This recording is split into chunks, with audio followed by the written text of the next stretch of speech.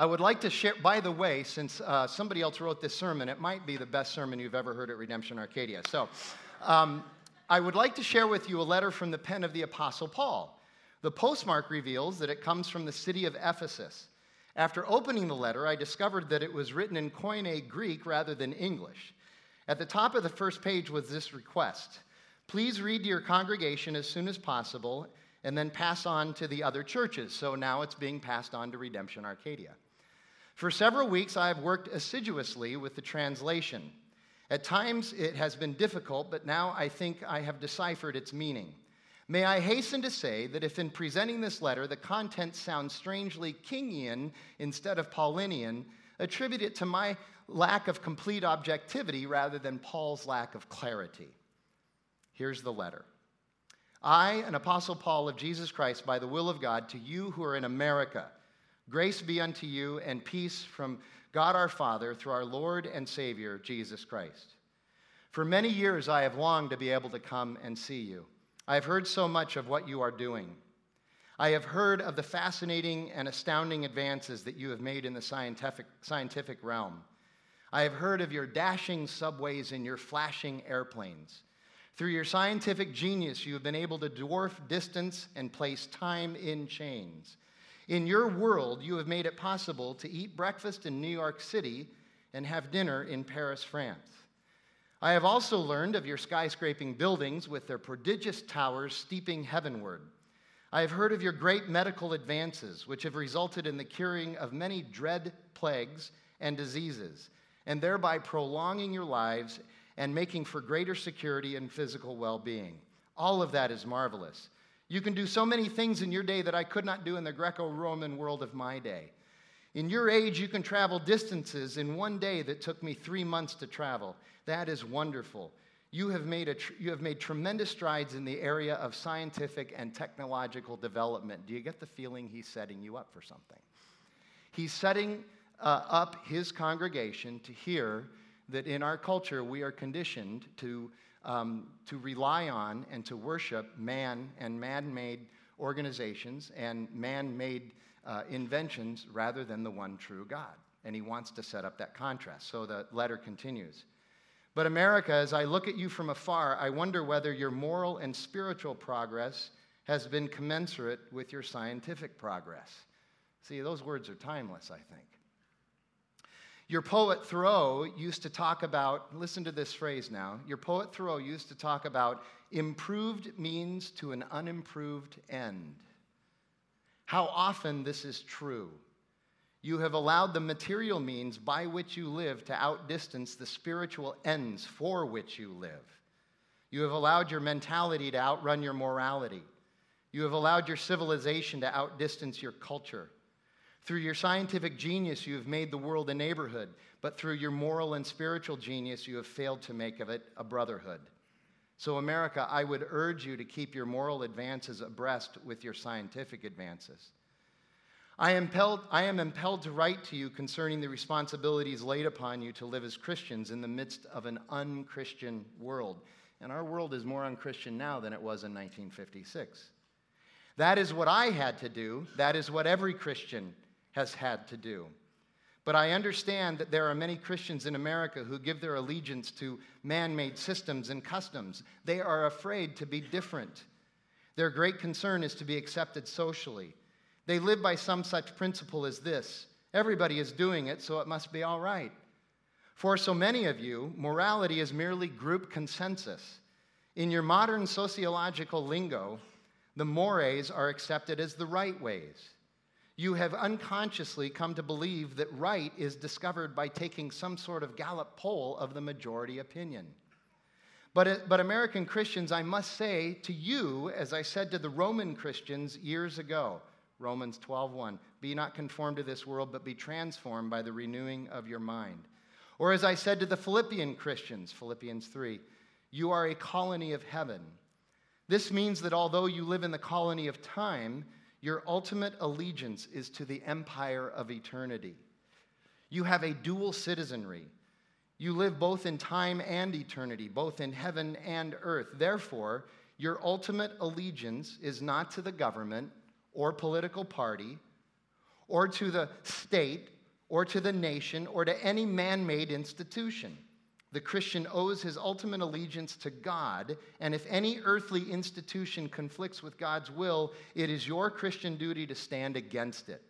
You must never allow the transitory, evanescent demands of man-made institutions to take precedence over the eternal demands of the Almighty God. I love that sentence. I also understand that you have an economic system in America known as capitalism. Through this economic system, you've been able to do wonders. You have become the richest nation in the world, and you have built up the greatest system of production that history has ever known. All of this is marvelous. But Americans, there is a danger that you will misuse your capitalism. Love for money can be a root of all sorts of wickedness. It can cause one to live a life of gross materialism. I am afraid that many among you are more concerned about making a living than making a life. You are prone to judge the success of your profession by the index of your salary and the size of your wheelbase on your automobile rather than the quality of your service to humanity. Similar to our love for money, the misuse of capitalism can also lead to tragic exploitation. This has so often happened in your nation. They tell me that 0.1% of the population controls more than 40% of the wealth. If you are a truly Christian nation, you must solve this problem. Now listen to this. Some of you that may have an understanding of who Martin Luther King is, listen very closely to this. And you cannot solve the problem by turning to communism, for communism is based on an ethical relativism and metaphysical materialism that no Christian can accept. You can work within the framework of democracy to bring about a better distribution of wealth. You can use your powerful economic resources to wipe poverty from the face of the earth. God intends for all of his children to have the basic necessities of life, and he has left this universe enough and to spare for that purpose. And by the way, if you don't believe that, read Genesis chapters 1 and 2. Let me rush on to say something about the church, Americans. I must remind you, as I have said to so many others, that the church is the body of Christ. So when the church is true to its nature, it knows neither division nor disunity. But I am disturbed about what is happening to the body of Christ. They tell me that in America, you have within Protestantism more than 250 denominations. The tragedy is not so much that you have such a multiplicity of denominations, but that many of them are warring against each other. This narrow sectarianism is destroying the unity of the body of Christ. You must come to see that God is neither Baptist nor Methodist. He is neither Presbyterian nor Episcopalian. God is bigger than all of our denominations. And then he has some corrective words for the Catholic Church, and then he moves on. There is another thing that disturbs me to no end about the American church. You have a white church and you have a Negro church. You have allowed segregation to creep into the doors of the church. How can such a division exist in the true body of Christ? You must face the tragic fact that when you stand at 11 a.m. on Sunday morning to sing All Hail the Power of Jesus' Name, you stand in the most segregated hour of America.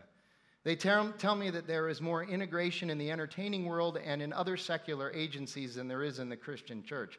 How appalling that is.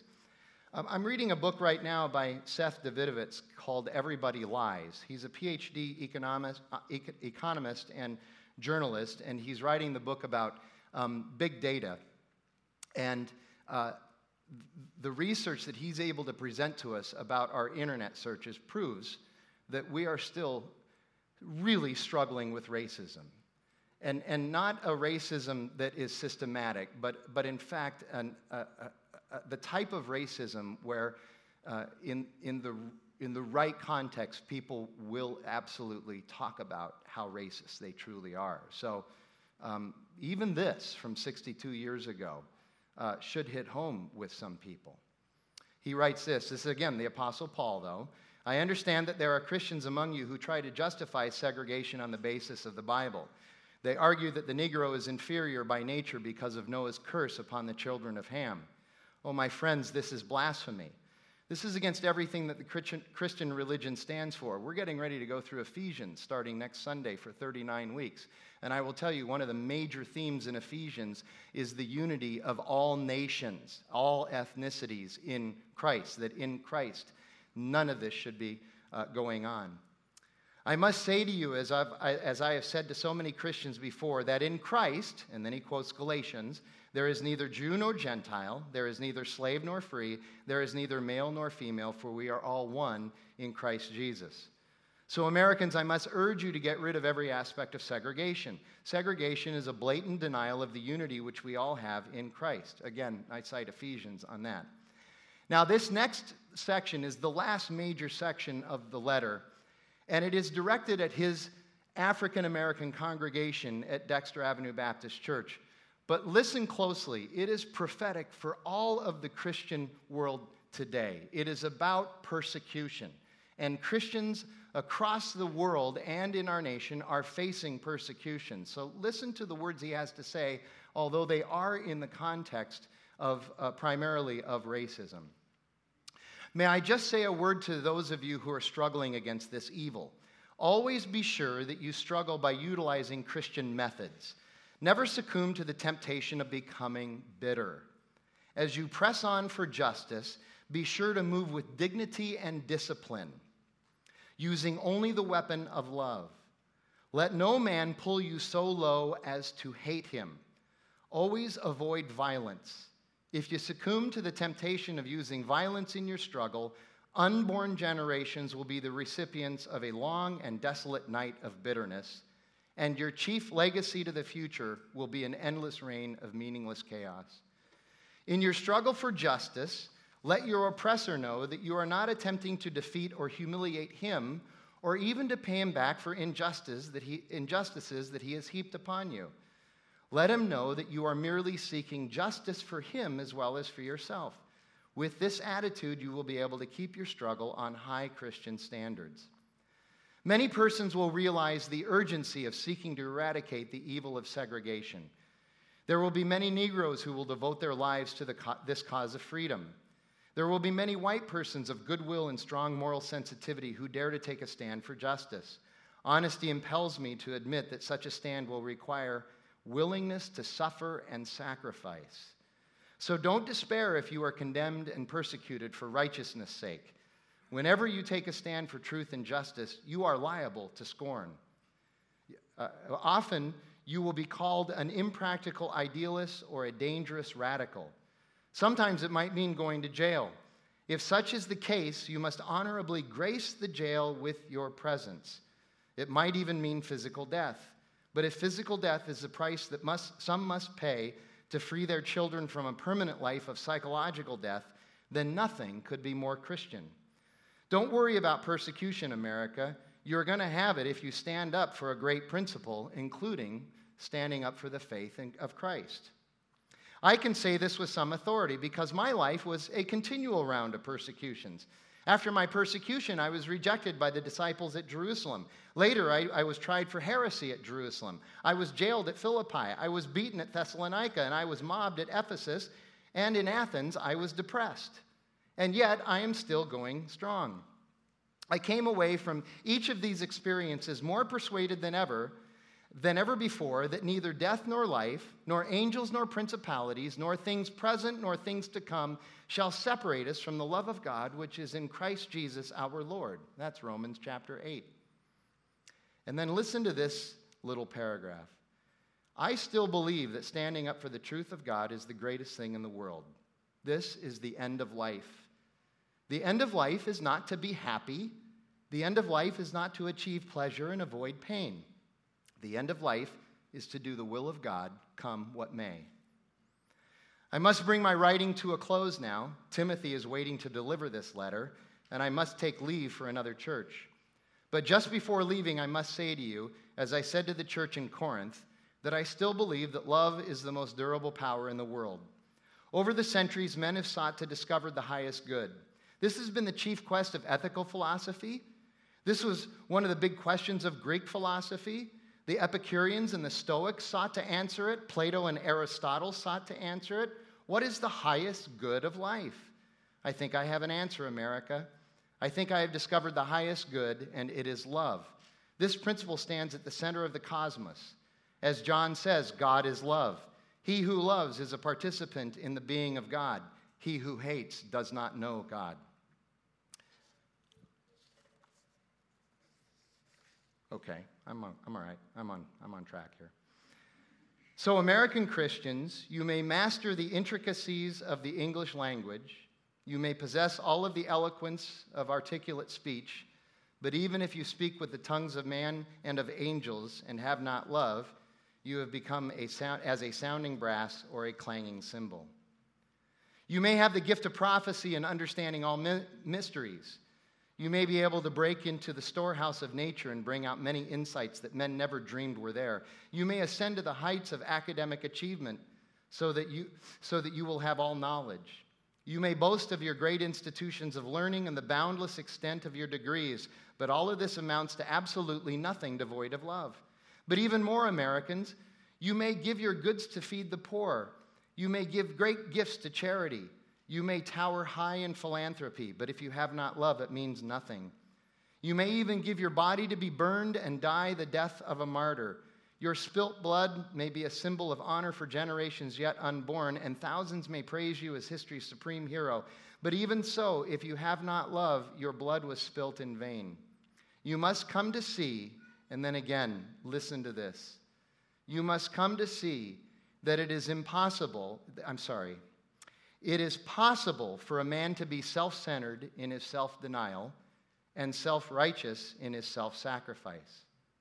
He may be generous in order to feed his ego and pious in order to feed his pride. Man has the tragic capacity to relegate a heightening virtue to a tragic vice. Without love, benevolence becomes egotism, and martyrdom becomes spiritual pride. So the greatest of all virtues is love. It is here that we find the true meaning of the Christian faith. This is the meaning of the cross.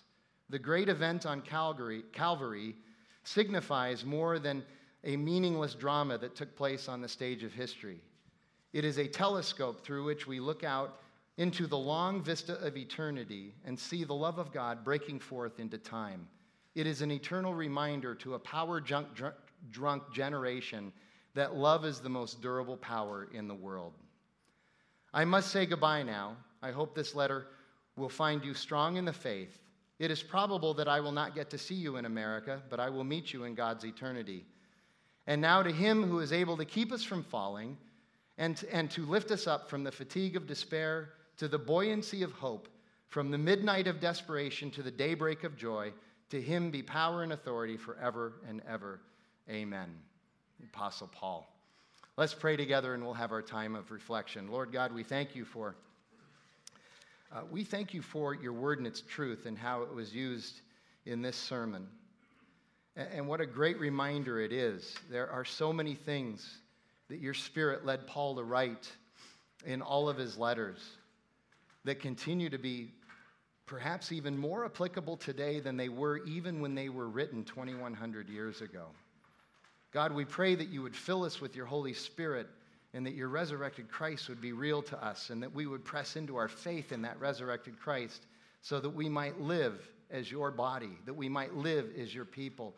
Remind us that we are your body and you are our head and that we all need each other and that whatever one does, it affects all the rest of us, that we rejoice with those who rejoice and that we weep with those who weep. God, remind us of those great truths and remind us of the principles that Jesus taught to us and remind us that it is by the power of the Holy Spirit that we can live this life.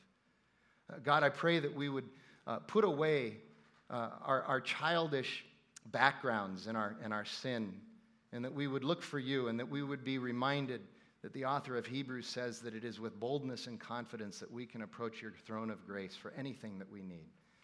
God, remind us of that daily. Fill us up. Set us apart for your ministry. We ask that in Jesus' name. Amen.